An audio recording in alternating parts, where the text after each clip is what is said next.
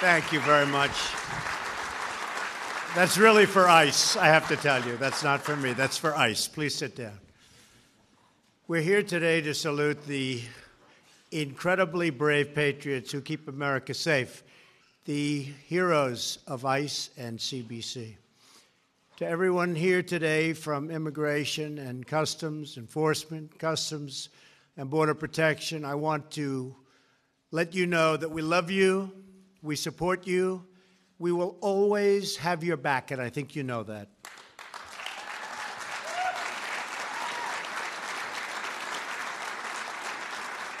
I want to thank a true and loyal friend of ICE and CBP, our wonderful Vice President, Mike Pence. Thank you, Mike. Beautiful. Thank you, Mike. Stand up, Mike. Stand up. Great, Mike. Great job. I want to share my profound appreciation for our wonderful Secretary of Homeland Security, Kirstjen Nielsen. Where's Kirstjen? Kirstjen, thank you. Thank you. Great job. You're doing a great job. Not easy. If we got some good immigration laws, she'd really set standard, but we've already broken every record in the book, haven't we? So thank you very much, Kirstjen. Everyone here today understands a vital truth, that America is a land of opportunity because we are a nation of laws. For America to be a strong nation, we must have strong borders. Helping to lead that effort are great patriots in the audience today, including our new acting director of ICE, Ron Vitello. Where's Ron? Ron, thank you, Ron. Stand up, Ron. Great job.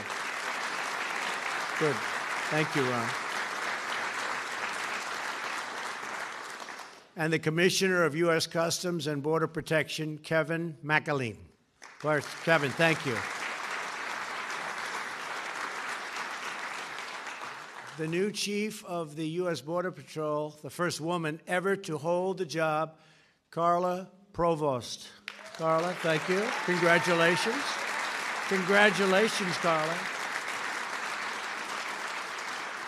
And our new acting deputy director of ICE, Matt Albence. Where's Matt? Matt, thank you, Matt. Thank you. We're also grateful to be joined today by a really wonderful friend of mine and a tremendous senator, and that's David Perdue. David, come on, David. You've done a great job, David. We really appreciate it. People of Georgia really appreciate it, that I can tell you. Thank you very much. Many state and local partners are represented in the audience, including Arizona Governor Doug Ducey. Doug, thank you, Doug, for being here. Thank you, Doug. Great job you're doing. A wonderful man, Alabama Attorney General Steve Marshall. Steve, thank you very much. Thank you. Friend of mine, South Carolina Attorney General Alan Wilson, and sheriffs from all around the country. Thank you, Alan. Thank you. Sheriffs, thank you. Say hello to your father. Most importantly, let me extend my gratitude to every law enforcement professional representing ICE and CBP, enforcement and removal operations, Homeland Security investigations, ICE prosecutors, the Office of Field Operations, Air and Marine Operations, and Border Patrol. You're incredible people. You do an unbelievable job. You're not appreciated enough, but I'll tell you what, 99%, we get it. We really get it. We love you. We'll always be with you. We'll never let you down. Thank you very much for being here, too.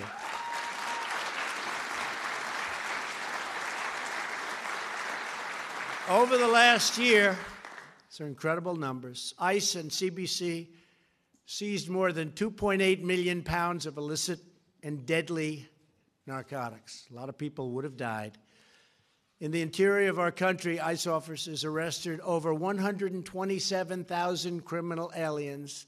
And these are tough ones, too, aren't they, fellas, right? These were tough ones, including those charged or convicted of 48,000 assaults, 12,000 sex crimes, and 1,800 homicides. We need strong people to handle those people. We don't play games, right? We don't play games. Every day, on average, CBC prevents 10 known or suspected terrorists from entering the United States. What a job you've done. To protect our nation from smuggling, trafficking, drugs, crime, the men and women of DHS are building the border wall as we sit, and the wall is getting longer and taller and stronger each and every day. We've spent and will soon be spending about $3.2 billion, and we're looking for about $5 billion for this next coming year. We're building the wall step by step, and it's not easy because we have a little opposition called the Democrats. I guess they just don't mind crime. They don't mind crime. It's pretty sad. Just this past month, CBC officers at a single port of entry discovered more than 30,000 fentanyl pills, 62 pounds of meth, that's a lot, and 11 pounds of heroin. Two of those officers are here, Alfredo Olfato and David Sciordono. Where are they? Where are they? They're right here. Stand up, please.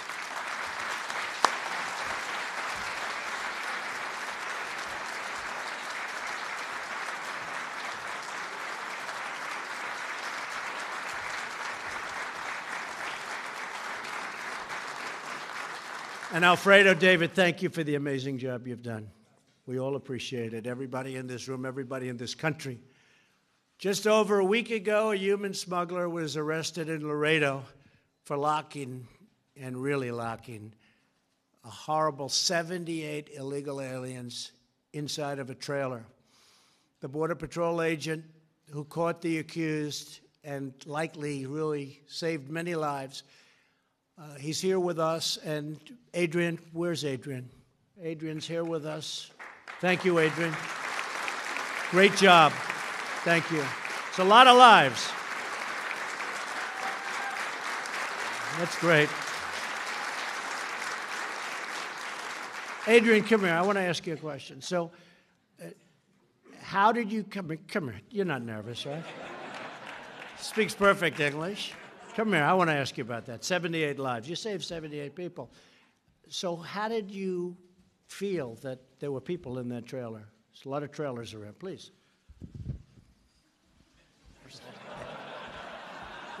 He didn't know he was going to do this, but it's just of interest. First and foremost, thank you for allowing me to come from Laredo. On behalf of Border Patrol, thank you as well. It all started that day. I had a canine alert. The vehicle was referred to secondary, and once the vehicle was referred to secondary, or the truck trailer, was referred to secondary, the vehicle proceeded to elude and flee the checkpoint. Shortly after, the vehicle was stopped at the approximately 30-mile marker, which is a mile north of the checkpoint. Subsequently, I went out there and ran the dog, conducted a non-intrusive search of the vehicle, of the truck trailer, and once again, the canine alerted. And subsequently, I opened the little latch of the back of the truck trailer and revealed a lot of subjects. I quickly asked for backup, and backup got there, and the subjects were transported back to back to the checkpoint, and all of them were in good health. Fantastic job. What a good job he did. What a good job. Now, you know, tomorrow he's like that so much. He didn't know he was going to do it. Tomorrow he will be announcing that he's running for office. Good job. 78 people saved. Thank you very much, Adrian. Last month, under Operation Eagle Shield, right here in the D.C. area, ICE officers arrested 132 illegal aliens, including criminal aliens charged or convicted of rape, battery, and strangulation. Among those arrested was a high-ranking MS-13 gang member who has 4 prior convictions for rape and federal warrant for felony assault with a deadly weapon. Bad, bad person. Enforcement and removal officers Daniel Nichols and Mark Colazzo, together with Nancy Roto, each played a crucial role, and I want to thank you, officers, and I believe you're here. Where are you? Please, stand up. Stand up. Great job. You did a great job right here. Nancy, you want to say something? Come on up here, the three of you. I find listening to these folks, they're very brave. I find them a lot more interesting than listening to the president. Come on up here. Come on up. Come on, brother. Thank you, Mr. President. Thank you. It's an honor working for Immigration and Customs Enforcement. We're here to serve and protect our nation, and we're proud to do it every day. Thank you so much. Thank you very much. Thank you. Fantastic. You want to say? Go ahead. Hello, everyone. My name is Mark Colazzo. I work for the Washington Field Office, and just as what we do is making everyone a safe and protected place for everybody. That's what my job is, and I appreciate everyone coming out here and commemorating and giving thanks. Thank you.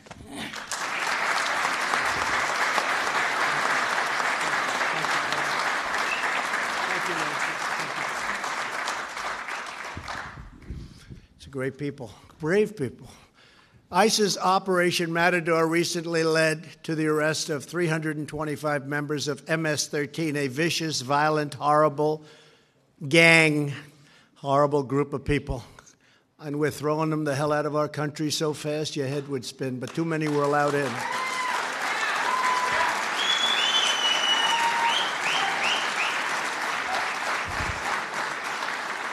Special Agent Derek Bergman, who helped lead the operation, is here with us today. And Derek, where are you? I want you to, you're a brave-looking guy. Come here, Derek, fast. Hurry up, Derek. Come on, please.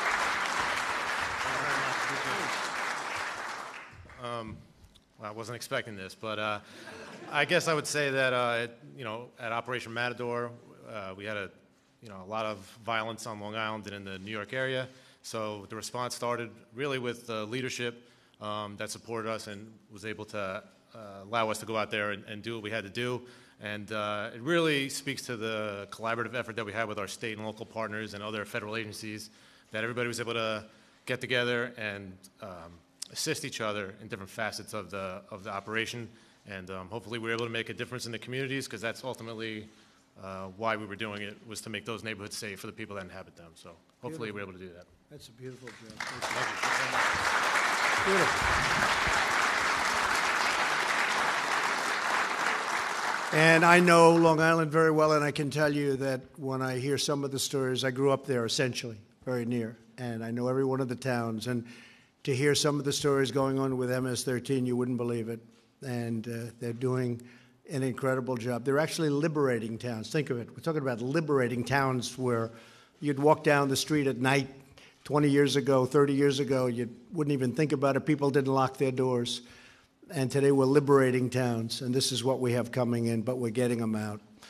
We're also, thank you. It hits home when you know the towns. It hits home when you grew up there. That's where it really hits, when you can't even believe it's happening. We're also deeply honored to be joined today by family members of 4 fallen Border Patrol agents, Luis Aguilar, Nicholas Ivey, Rogelio Martinez, and Brian Terry. And I just met the folks and the people and the children, and these are incredible people. Could I ask you to stand, please? What incredible people. Incredible.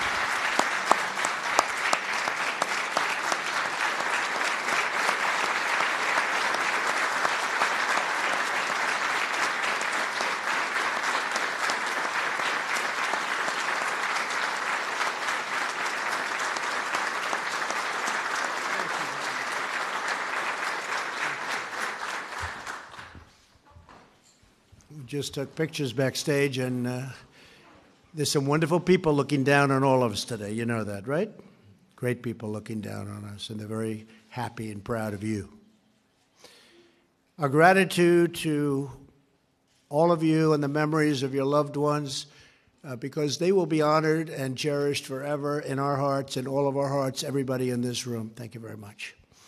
Today, I sent a letter to state and local leaders across our nation asking them to pledge their full support and cooperation with the officers and agents of ICE and CBP.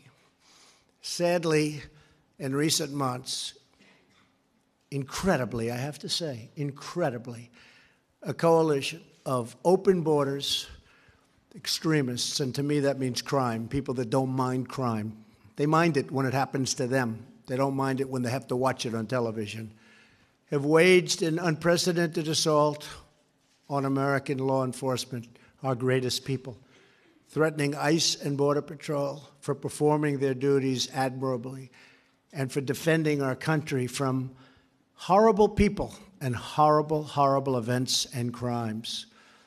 In major cities across the nation, these open border radicals have blocked access to ICE buildings, to face public property, and threatened public safety.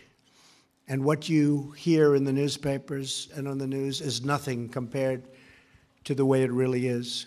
And we're stopping it very, very strongly.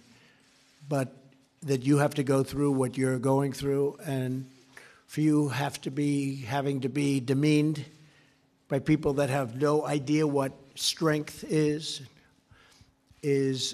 really very sad, and we fight it very hard. And I can tell you, all of these people right here and all of the people in this room, we will never let you down. And I will also say, you're talking about the vast majority. I don't mean like 51%. I mean like 88%, 93%. I've seen numbers. They're all with you. It's just a small group that gets a lot of publicity because they have no courage, they have no guts. They just have big, loud mouths, and we don't want to put up with that. And I just want you to know that you're loved. You're loved and you're respected as much as anybody in this country is respected. Last month, the mayor of Portland, Oregon, shamefully ordered local police to stand down, leaving federal law enforcement officers to face an angry mob of violent people. Leading members of the Democrat Party have even launched a campaign to abolish ICE. In other words, they want to abolish America's borders. And when you think about it, I'm working on it all the time.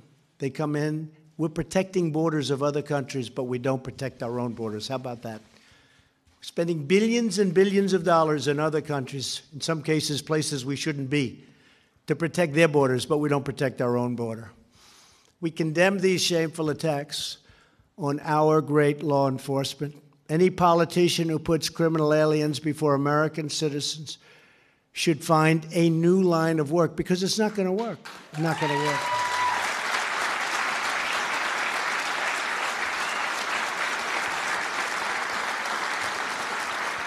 And any politicians that get up and say that our country was never great, you heard that. I think that's the end of that career.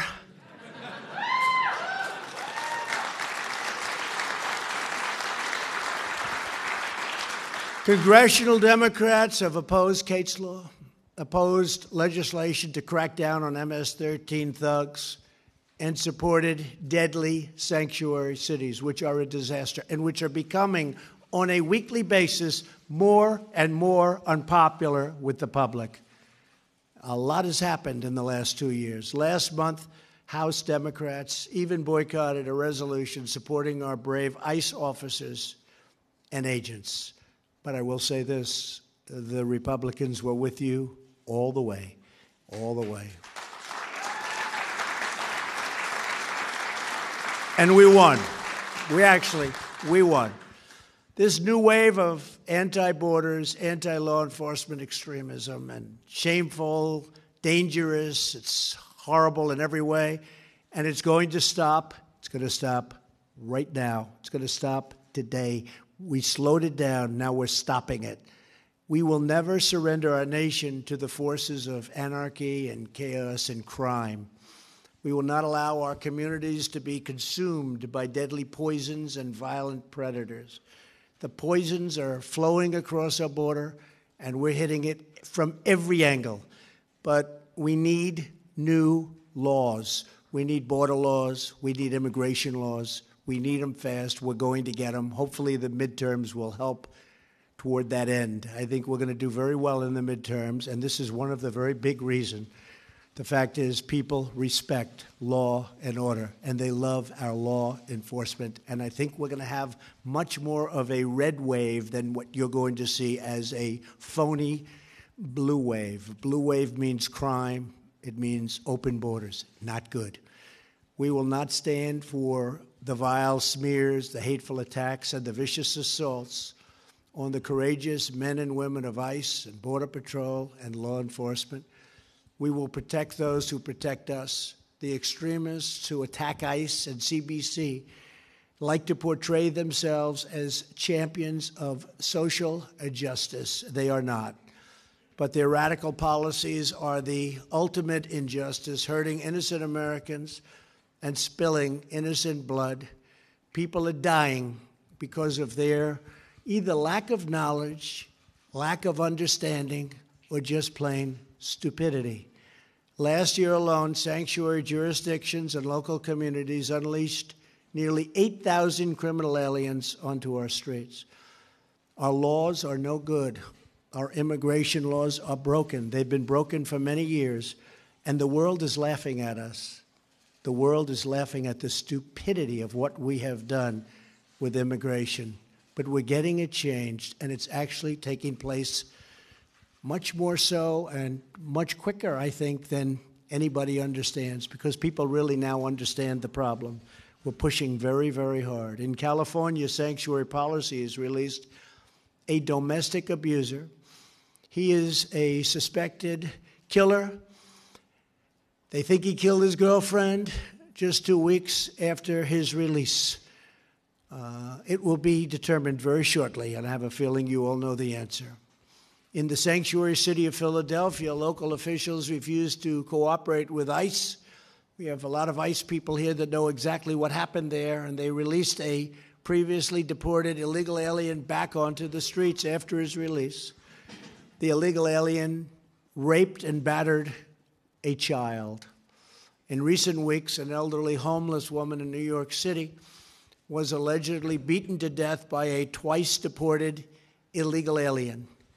2 women in Oregon were sexually assaulted by an illegal alien previously deported 20 times. You hear that? 20 times.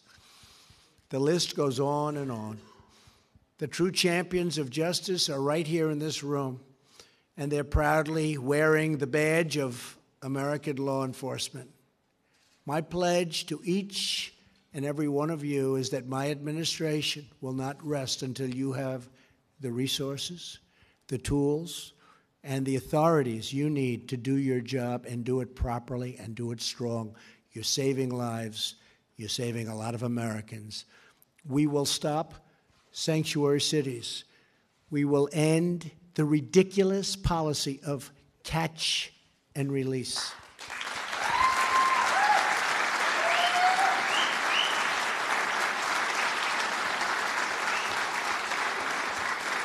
Think about that. Just think about it. You catch somebody bad, you take their name, and you release them. And except for politics, the Democrats all know it's wrong. But politics is absolutely paramount over law enforcement, safety, crime. We have to get people in that are going to do what's proper. I'll do what's proper. I'd vote the other way if I thought it was the proper thing to do. I don't have party lines. We will pass at some point, hopefully in the not-too-distant future, Kate's Law. It's a great law, and it's sitting, waiting for a vote. We will destroy MS-13, and we will secure our border once and for all.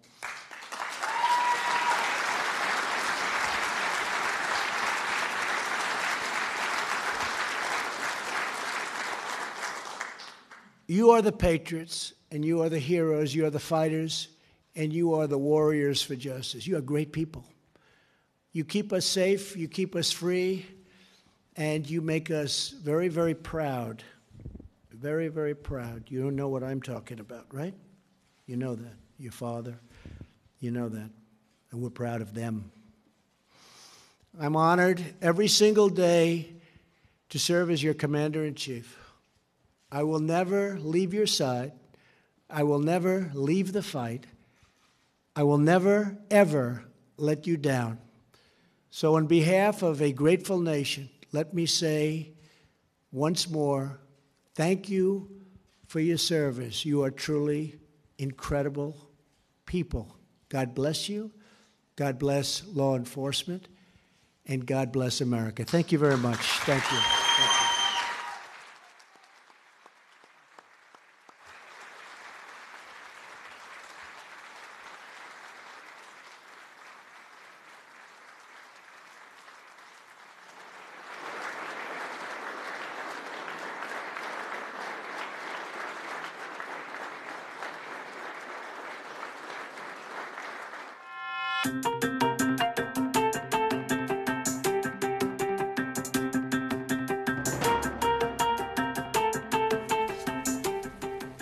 Happy Monday. Welcome to the Briefing Room. I'm Devin Dwyer at ABC News Bureau in Washington, D.C. We are kicking off the week with a little dose of politics and policy at the White House with a pep rally of sorts for ICE. I'm joined here by Justin Fischel, our senior producer on the White House unit, Jordan Phelps, one of our White House reporters. The full team coverage to talk about the president's remarks there and more in just a few minutes. We head out to Alexandria, Virginia, where the Manafort jury is still deliberating. But here we have the president sort of getting into midterm mode, talking about that red wave he's predicting and firing up the base. Yeah, and using one of his government agencies to host, as you said it earlier, a pep rally, an ICE Immigration and Customs Enforcement pep rally, which became a political rally as well. I mean, he is in there talking about the need for this organization, this department, but at the same time bashing Democrats and saying, you know, they want open borders. They don't want this agency to survive. And so he has taken the agency and totally politicized it now. It is a hot-button political issue. We know the Dems have, some of them at least, have called for abolishing ICE. But the president has taken that ball and ran with it completely. And Tara over at the White House, our White House correspondent, let's bring her into the conversation. Tara Palmieri, the president there talking midterm politics. He has seized on the Abolish ICE movement, but he's also getting ready to make the funding for his wall a big fight at the end of next month, right? That's right. He's really tied the immigration issue into the midterm, almost making it a referendum. He used some new language today that I thought was interesting. He called anti-ICE politicians, people in general, open border extremists and radicals. I mean, those are words that we've used in relation to, you know, foreign terrorism, but he's really escalating the language, which I guess isn't surprising when you hear how he talks about his enemies, but I think that's the first time I've ever heard him use that phrase, and I expect we'll hear a lot more of that before the midterms. And how far we've come about the funding for this wall. The president campaigned the first go-round in 2016 with Mexico was going to pay for it. Now he's talking about taxpayers paying for it. And Tara, with the government funding running out at the end of next month, he's even threatened a shutdown over funding for ICE and for this wall. What's your latest reading of the tea leaves and whether that could happen? Well, privately, he made a negotiation. He made an agreement, really, with Mitch McConnell in the Senate and Paul Ryan and the Speaker in the House that they would push this and other controversial measures off until after the midterms. But it seems like he realizes that this is a politically juicy topic for him to talk about. He actually rallies about it at these events that he's been, all these rallies before.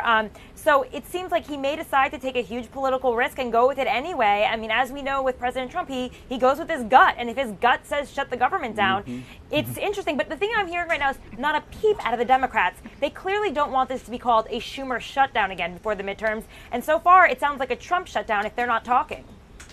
The president is fixated first and foremost on immigration. I think we can all agree his second most fixated topic is perhaps the Mueller investigation. The story from over the weekend, the New York Times reporting that White House counsel Don McGahn, guys, sat down with Robert Mueller for 30 hours. Seems to have gotten under his skin, Jordan. He has been tweeting up a storm today already about this. Yeah, it sure does. The president's tweeted on this about a dozen times since the weekend into today, and he just can't let it go. What seems to be at issue here is his previous legal team had this strategy of complete cooperation Well, it now seems that the current legal team didn't know just how much McGahn was cooperating, but the president, wants to make this case that I knew all along that McGahn was cooperating this much, but of course, for someone within the White House, the main White House lawyer, to be cooperating that much opens up a bag of worms for this White House. It gives Mueller an eye into the storm. It allows him to connect some dots that otherwise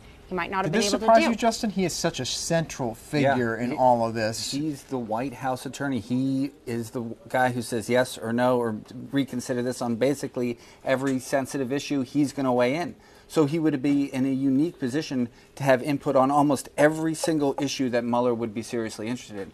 And 30 hours he spent with that team. Now, look, we don't know what he said to them, but I think there's some, that's I think what scares them, as Jordan was saying, the most. They don't know what he's saying either. Nobody really knows except for McGahn and those prosecutors. And Tara Palmieri was working the phones this weekend. She talked to the president's attorney, Rudy Giuliani, about all this, about this story. Tara, give us the sense from Rudy Land as to how concerned they may be about what McGahn may have told Mueller. Well, publicly, they're saying that they don't believe that McGahn gave any damaging material on the president. In fact, they've been calling him a strong witness in their case.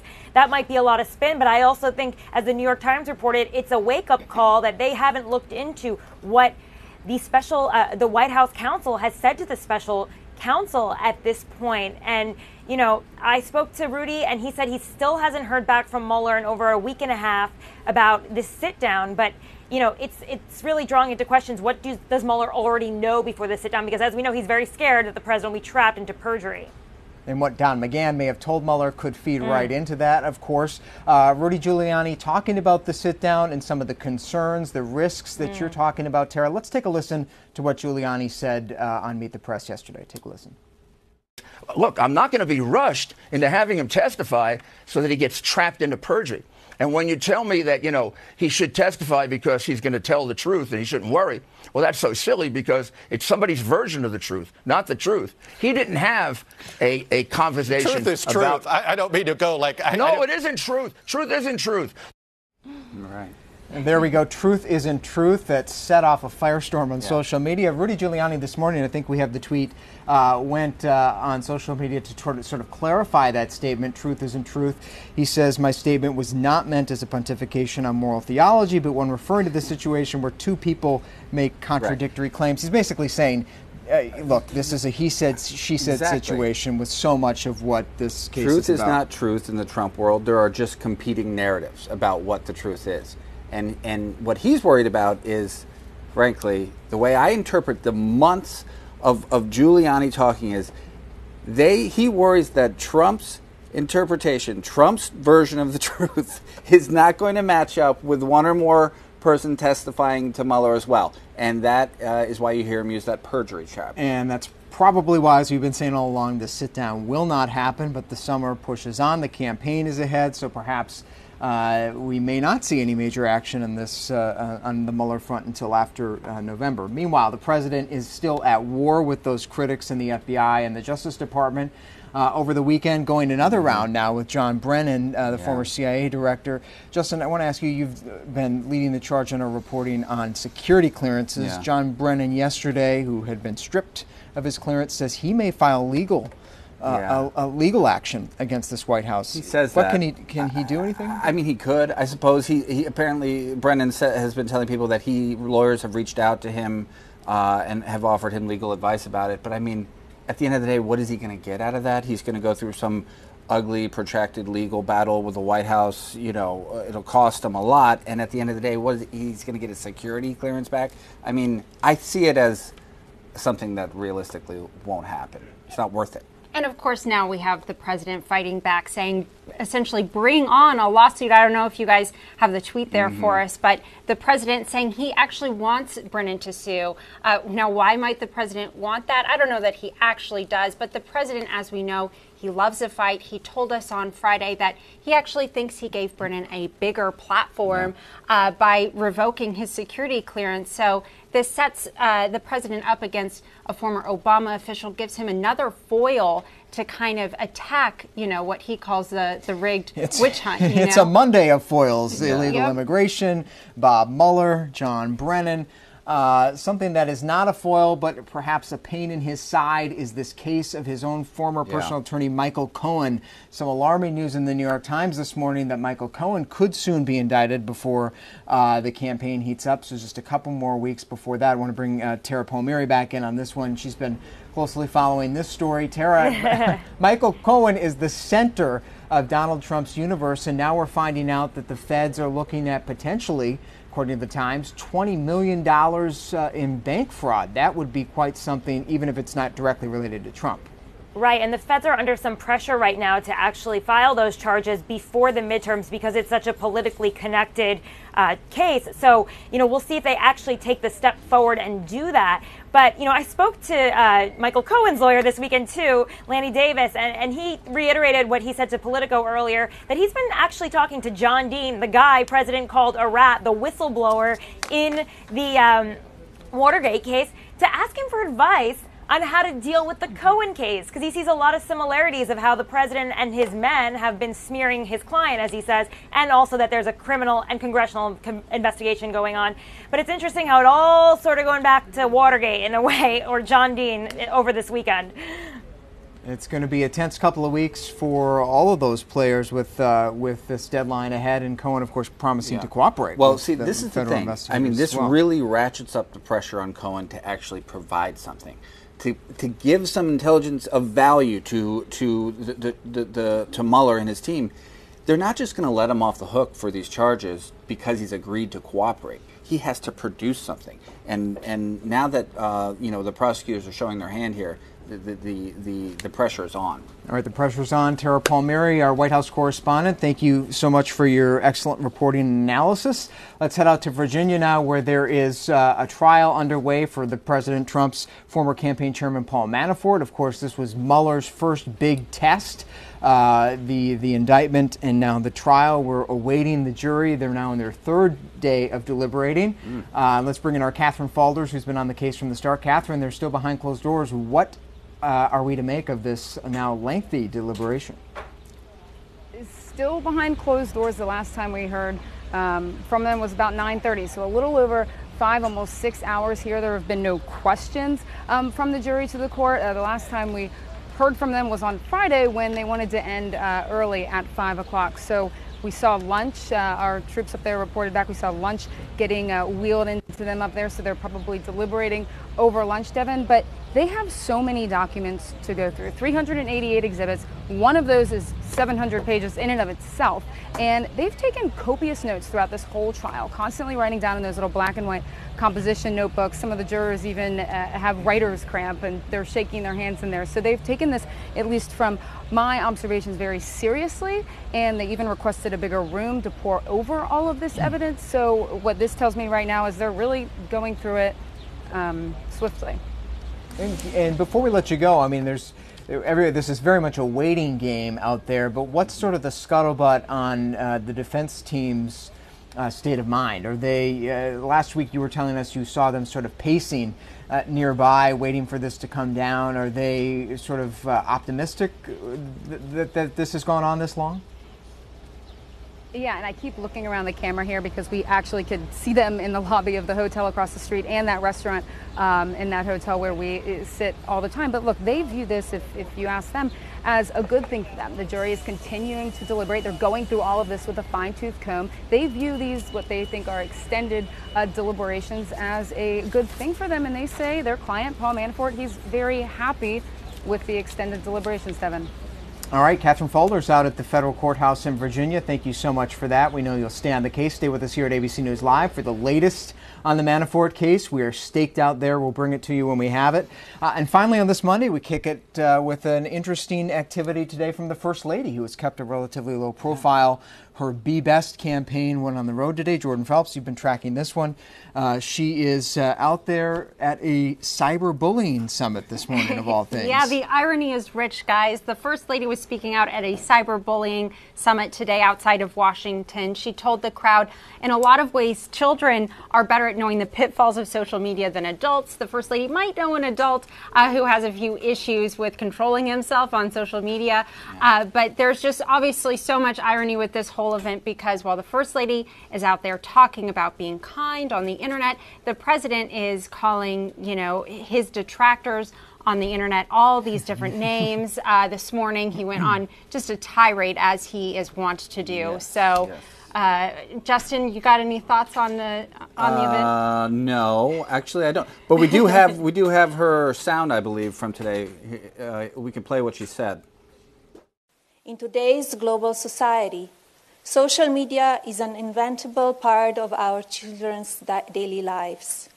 It can be used in many positive ways, but can also be destructive and harmful when used incorrectly.